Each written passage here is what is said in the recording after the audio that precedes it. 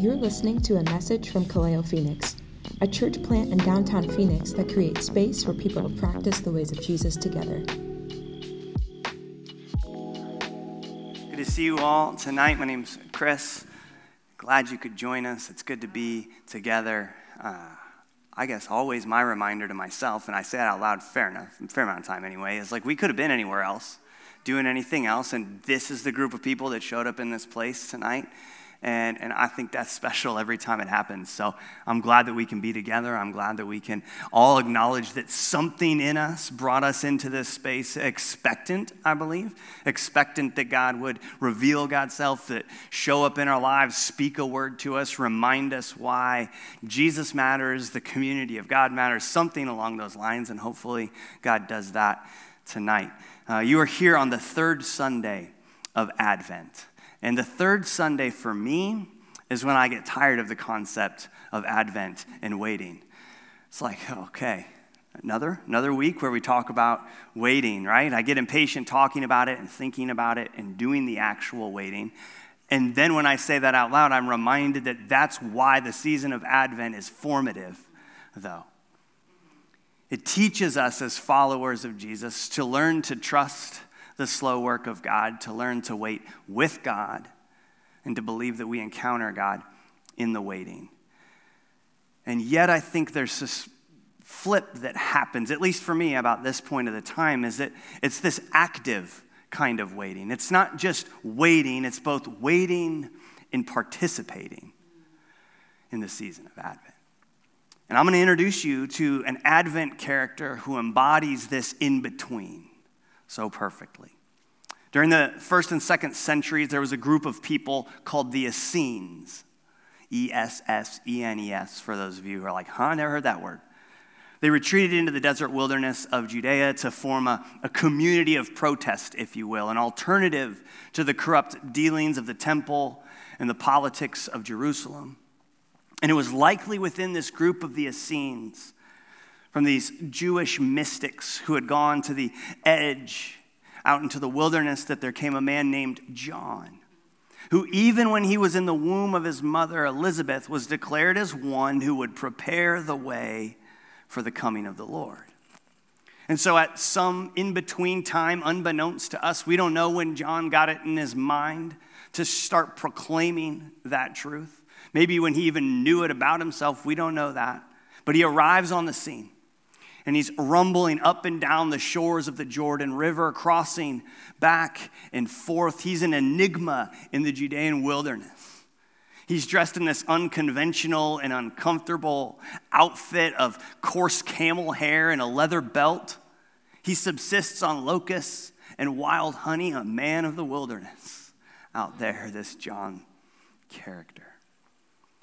And then he began to proclaim a message. And it was a message that would shift the balance of the entire world. He began by saying, "Repent. The kingdom of heaven is near. Return to God and be forgiven."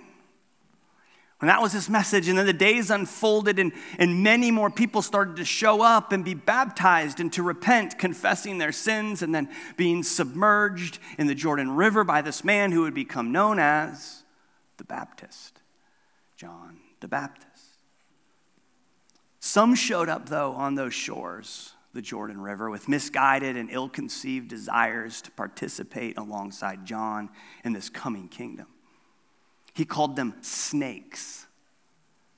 And he called them, too, to change the way they lived. He called them to give up anything that was keeping them from doing God's will. And then these words rang out above all of the crowds that kept gathering on the Jordan River. "Someone is coming who is greater than I," John says, "and he will baptize you with the Holy Spirit and with fire."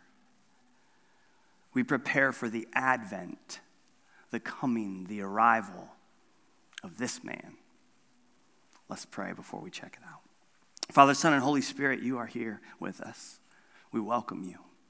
We invite you to teach us, to reveal how much you love us, to shape our lives, to fit within the contours of the ways of Jesus. Would you allow us to hear what it is you have to say? Maybe audibly, maybe in the depths of our hearts, maybe through an encounter with another person. But we want to hear from you. Give us patience in this in-between season of waiting, but also invite us into participating with you, Jesus, in this in-between space. Lord, would you give me your words to speak, words that are for you, from you, because of you, in line with you. All of this is for you. We love you and we need you, and it's in your name we pray. Amen. So I'm going to read the passage for today in full. It's in Luke 3, 7 through 18. And then we're going to make our way back through it and try to figure out what it is John the Baptist is up to. This is the gospel passage for the third Sunday of Advent from Luke 3, 7 through 18. When the crowds came to John for baptism, he said, "You brood of snakes, who warned you to flee the coming wrath? Prove by the way you live that you have repented of your sins and turned to God. Don't say to each other, 'We're safe, for we are descendants of Abraham.' That means nothing, for I tell you, God can create children of Abraham from these very stones. Even now, the axe of God's judgment is poised, ready to sever the roots of the trees. Yes, every tree that does not produce good fruit will be chopped down and thrown into the fire." The crowds asked, "What should we do?" John replied, "If you have 2 shirts, give one to the poor. If you have food, share it with those who are hungry." Even corrupt tax collectors came to be baptized, and they asked, "Teacher, what should we do?" He replied, "Collect no more taxes than the government requires." "What should we do?" asked some soldiers. John replied, "Don't extort money or make false accusations, and be content with your pay." Everyone was expecting the Messiah to come soon, and they were eager to know whether John might be the Messiah. John answered their questions by saying, "I baptize you with water, but someone is coming who is greater than I am, so much greater that I'm not even worthy to be a slave and untie the straps of his sandals. He will baptize you with the Holy Spirit and with fire. And he is ready to separate the chaff from the wheat with his winnowing fork. Then he will clean up the threshing area, gathering the wheat into his barn, but burning the chaff with never-ending fire." John used many warnings as he announced the good news to the people.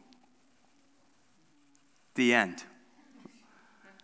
You in the Christmas spirit yet? Right? Okay, so you can kind of envision the scene, right? Now, a little bit John on the Jordan River, with these groups of people coming to him. He had already been baptizing and communicating what this was all about. And then a different type of crowd kind of arrives. So I want to read that to you again. When the crowds came to John for baptism, he said, "You brood of snakes, who warned you to flee the coming wrath, prove by the way you live that you have repented of your sins and turned to God. Don't just say to each other, 'We're safe, for we are descendants of Abraham.' That means nothing. For I tell you, God can create children of Abraham from these very stones.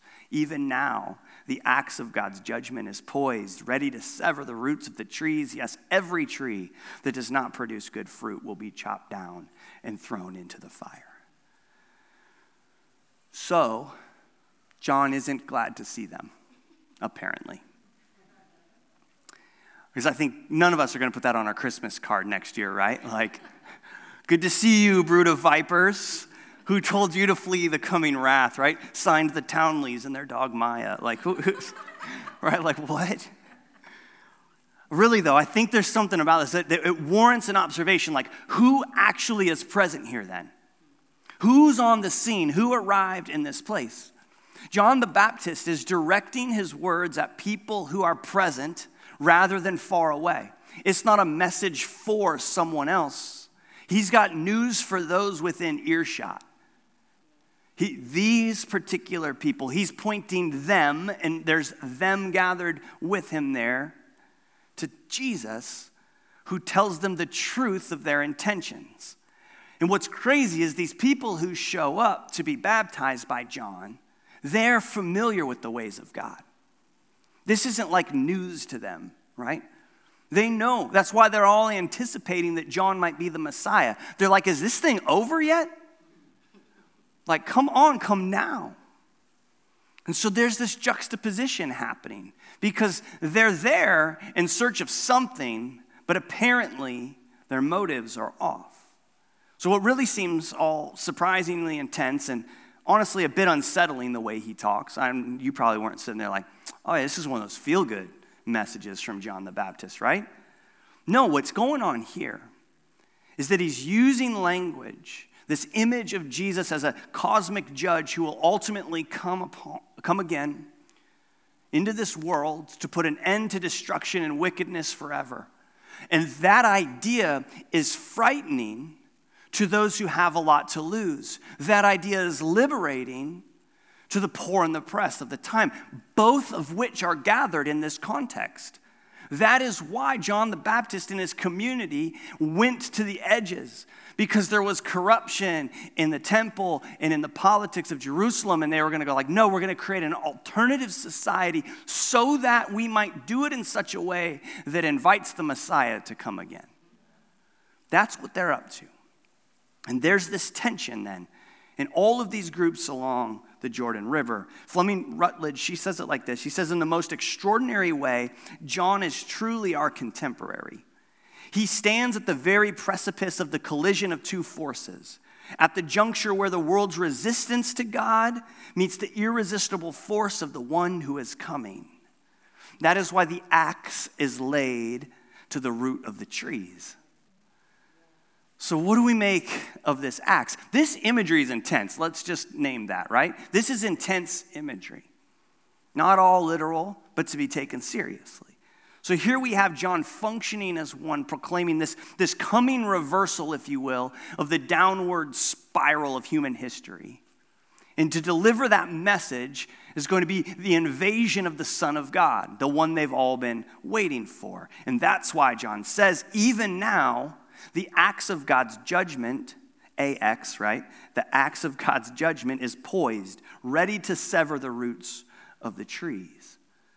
So what he does when he names this reality is he implores the people to bear fruit that befits their repentance. Right? When you repent and you say you follow God, then your life must embody something that says that that's true. John's announcing the beginning and the end all come together in Jesus. And so he knows, John, that is, as do you and I, that people are always trying to escape having to face the living reality of God. Because when we encounter that reality that entails judgment and being pulled out of our comfortable spiritual habits, we start to get uncomfortable. If we believe that we can secure God's blessings through religious rituals, reading the Bible, going to church, adhering to a specific theological confession, we will do those things in place of engaging directly with the Spirit of God. That's what these people who are the brood of snakes have missed. They've got a whole list of things they know how to do as followers of God. And he says, you're missing the point. It's about to break into your presence. So John implores, right, like in prophetic anguish. He is like all the prophets who've gone before him, right? He is shouting something for the people of God to pay attention to, so that they might live into their true identity as God's children. He says, pay attention to this, and it's always from the outside in, right? That's where the prophets have to go. And his imploring says, examine yourself. Where are we located along this frontier? From Jerusalem to the Jordan to the wilderness. Where do we stand on the precipice between this age of disease and division and death and God's coming truth and liberation and love? Where are we positioned in that moment? And what would John the Baptist have to say to us as we wait in the in-between? And so we, tangled in the crowd of snake people, right, gathered along the shores of the Jordan River, we asked with them what the crowd asked. What should we do? What should we do? And I think it's important when you hear that question because there's got to be a part of every single one of us that goes, yeah, I can relate to that question. I believe they're asking that question in good faith, right? They came out in search of something. They're on their own little sojourn out to the edge of the wilderness to find this guy who's proclaiming something. They're in search of the Messiah. And he starts like ranting about vipers and axes and coming fire and all these things. They're like, well, what should we do? Tell us what to do, man. That doesn't sound nice. I don't want the axe to sever my roots, right? And I think we ask the same question. What should we do? And I think it's a good faith question when we show up into a place like this and we're like, hey, I know right now this world is not as it should be. But I also know it doesn't have to be this way. So what should we do? So John takes the opportunity to answer their question seriously. And he offers this. And what he offers, which we already read, like, I'm going to read it again. It's so practical. It's actually kind of a letdown. Right? Like, you're like ready for like, what should we do? Like, you're kind of like in this mode, right? Like getting amped up. And then he goes, well, if you have 2 shirts, give one to the poor. If you have food, share it with those who are hungry. And then tax collectors showed up to be baptized, and they're like, well, what should we do? And he's like, collect no more taxes than the government requires. Then some soldiers show up, probably Roman soldiers even, right? What should they do? John replied, well, don't extort money or make false accusations and be content with what you have.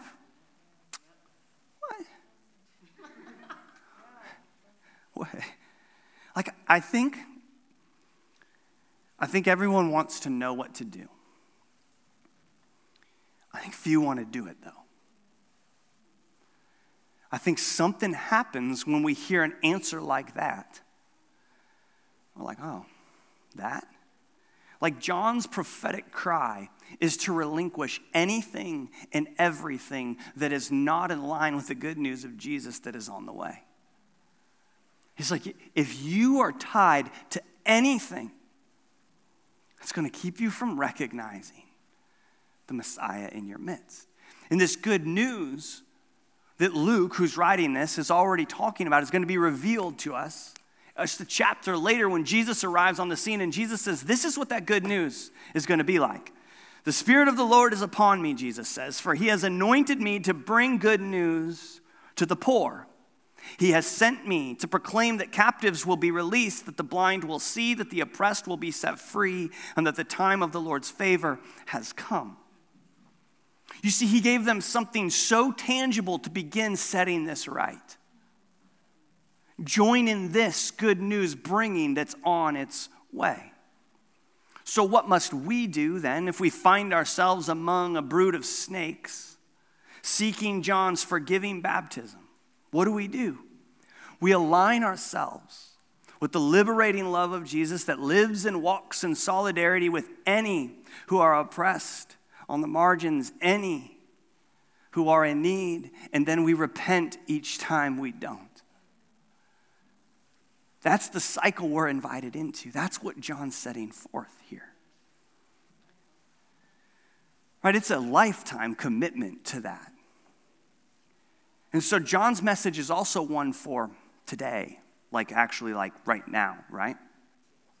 Like for us, communally, to repent of the times in which we have not joined Jesus in the bringing of that good news so that we can be forgiven by God and bear fruit that is representative of our repentance. That's the invitation. That's how we actively wait. So what is it then that John the Baptist is doing at this moment in time with these real people present? Make it a little bit more into the moment. He's telling them the truth so that they might tell themselves the truth. For that's the first step in repentance, to tell yourself the truth. The truth of what you've been doing and what you've been a part of and how you got there. How you ended up with 2 shirts or extra money or some extra food in their sense. Like, well, dang. But let's get even more localized. Professor and author Marlena Graves, a Puerto Rican woman who calls herself a missionary to the American church, unpacks this truth-telling and repentance in her own reflection on this very passage that we've been reading. This is what she writes, though. It's a little long, but I figured she's saying it better. I live in the United States of America, a modern-day empire that has gained riches at the expense of others. Here is an abbreviated litany of our greedy and deadly forays. We had a penchant for squatting on and stealing Native American land and then exterminating Native American peoples because they became a problem to get rid of when they refused to cede their land and assimilate. The North and the South alike can trace much of their wealth to chattel slavery and the commercial industries surrounding it. Warring with Mexico paved the way for us to continue our westward expansion. Here we are. Even after the Civil War, our country did not learn its lessons. The United States abolished slavery and gave African American men voting rights. But by 1877, we'd had our fill of Reconstruction and began to renege on its promises. Some historians say that African Americans only really gained their freedom, the freedom they were granted in 1865 with the Civil Rights Act of 1964. Yet even now, we are rolling back voting rights. If we turn our gaze to how our nation treated other non-whites, we see our sordid history of exploiting workers and then deporting or imprisoning them. Think of the Chinese we recruited to come build the railroads and then summarily barred them from entering our country from 1882 to 1943. In 1917, we passed an immigration law that barred people in much of Asia from entering the United States. We decided we did not want Southern and Eastern Europeans coming in either, so a literary test was added to the new law. And she concludes, rehearsing this litany of American transgressions, even while leaving myriads of them off the list, is utterly exhausting. But it is the first step in repentance because we are telling the truth to ourselves. We have to name where we've been and what we've done to get to the point of being free, to join Jesus in the bringing of his liberating love. And so we return then to what John the Baptist is announcing in the desert. This in-between guy, right? The guy who names this like, where are we whole thing. He says to these people who gather around, produce fruit that keeps with the repentance you claimed. If you claim to repent and return to God, then let your life bear that fruit out. And let me say this about repentance. Repentance is not a dirty and shame-fueled word like many who've grown up in at least evangelicalism have been led to believe. Repentance is a gift, and it's distinctly Christian, and it has been from the moment that John announced Jesus walking on the earth. It's the gift to come home, to be set free from the things that you keep participating in that keep you from actually walking in step with the love of Jesus. Repentance is a gift. It's more than saying I'm sorry, but that starting point then sets you on the trajectory in which your life bears fruit that keeps with that repentance. This is the Holy Spirit-filled life that John's about to allude to, in which the Spirit of Jesus refuses to continue down destructive, death-filled, and toxic paths, right? To go in this way with Jesus means choosing life in all of its vulnerability, all of its fragility, all of its glory, which is life to the full. And repentance then in all of its forms back brings life and healing and the shalom that was intended at the beginning when God created all things. But this type of repentance requires so much humility. And that's hard work. Here's how John the Baptist models this humility, even as a prophet proclaiming in the wilderness. He says, everyone was expecting the Messiah to come soon. They were eager to know whether John might be the Messiah, which I just want you to think about what that meant to be John.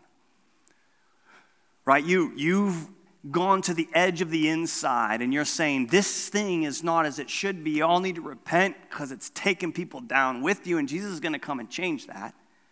And they're like, well, are you the guy? Because if you're the guy, then the coat you told me to get rid of or the food you told me to share is not going to really matter because you're already here. And so John answers their question by saying, I baptize you with water. A good and meaningful thing that was an actual representation of their repentance and returning to God. He says, but someone is coming soon who is greater than I am, so much greater that I'm not even worthy to be a slave and untie the straps of his sandals. He will baptize you with the Holy Spirit and with fire. And he's ready to separate the chaff from the wheat with his winnowing fork, which is imagery that we don't know much about, but it's extreme. Then he will clean up the threshing area, gathering the wheat into his barn, but burning the chaff with never-ending fire. John used many such warnings as he announced the good news to the people. He used these warnings so that they could not ignore what he was inviting them to. The characteristic liturgical petition of Advent is this word Maranatha. And Maranatha means, come, Lord Jesus. That's what John is teaching us to say. Come, Lord Jesus, I repent. Come, Lord Jesus, set us free. Come, Lord Jesus, heal us with those we've hurt. It's not a prayer for Jesus to come again as a helpless baby. That's how God reveals himself, and it's quite subversive. But this is the cry of God to come and return in power and glory so that then every knee will bow and every tongue will confess that Jesus Christ is Lord. That's the kind of liberating love we need. And so Fleming Rutledge says one more time about Advent. She's like an Advent expert. She says, the Advent season encourages us to resist denial and face our situation as it really is. Will we? Will we do that? And the proclamation of John the Baptist is just him announcing what his most famous saying about Jesus really represented. He's most known for saying, he must become greater and greater and I must become less and less. That is exactly what John embodies all along the way for us. And that's why he's a guide in the middle of Advent. To say with him, when we're trying to figure out how we face the situation we're really in, we go, okay, well then how does Jesus become greater and greater and how do I become less and less? And that's why the only way is humble repentance. That's the way of Jesus. Is Jesus enough? Or will we cling to our coats? Will we cling to our cash? Will we cling to our cuisine? 3 C words. Or will we receive the gift of repentance? That's what he's asking the crowd that comes before him on the Jordan River. And the third Sunday of Advent is then an invitation from the fiery mouth of John the Baptist to examine our lives and determine if we'll walk with the Messiah who has come to restore all things, to be with us, and to proclaim good news. Jesus is going to arrive and show us that he is who God has always been and always will be. And that's actually surprising as well because that's the God who is with us. God doesn't want to be God without us. But to be with that God is to follow him down. And so we actively wait and we participate with Jesus all at the same time. And the question, I guess, is will we return to our God as we stand on the shores of the Jordan River, tell the truth about where we've been in the city of Jerusalem, and then bear the fruit out of our repentance that follows? Will we? It's a real invitation for us as individuals and for us as a community.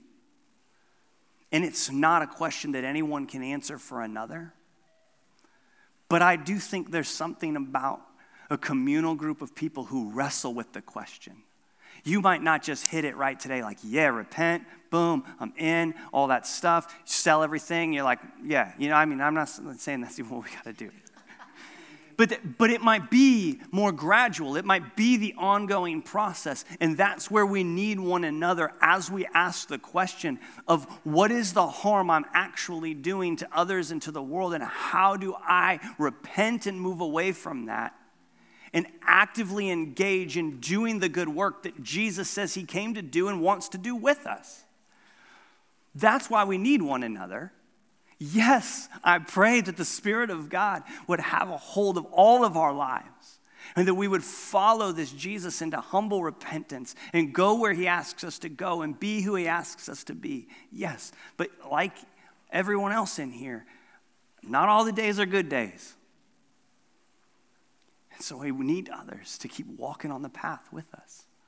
We need people who challenge us to tell the truth about where we've been and what we've done so that we can say, that's not what I want to be a part of. I got to go this way.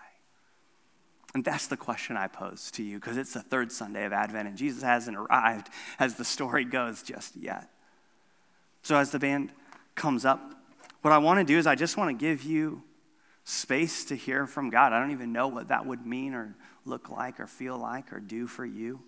But I want God to have the last word in all that. Maybe you need to imagine yourself on the shores of the Jordan River. Maybe you just need to imagine yourself walking back the other way with Jesus. I don't know. But I just want you to have some space to figure out what it means for you to return to God, to tell the truth about where you've been, and begin bearing the fruit of your repentance. Let's take some moments with him.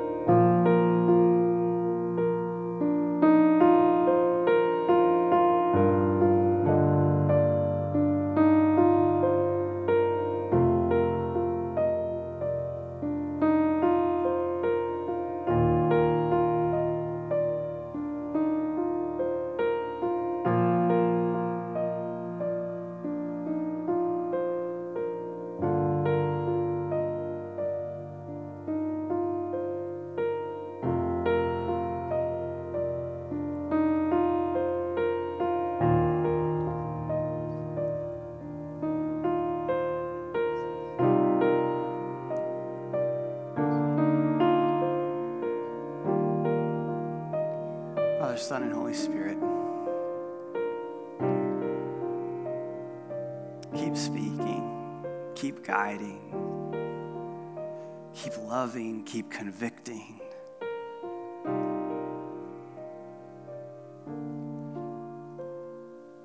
Guide us in the way of repentance. And let us remember it as a gift, God, that ushers us back into communion with you, but also with community.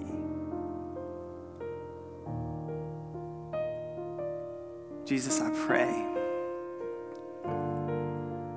that you would be enough for us and that we would heed John the Baptist's call to relinquish anything that might keep us from going with you.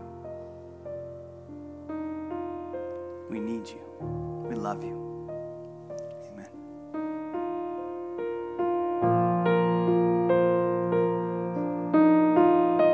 You are my champion. No one like you, Lord. For more resources or information about Kaleo, please visit our website at kaleophx.com or follow us on social media. If this episode has been helpful to you, let us know or share it with someone you know.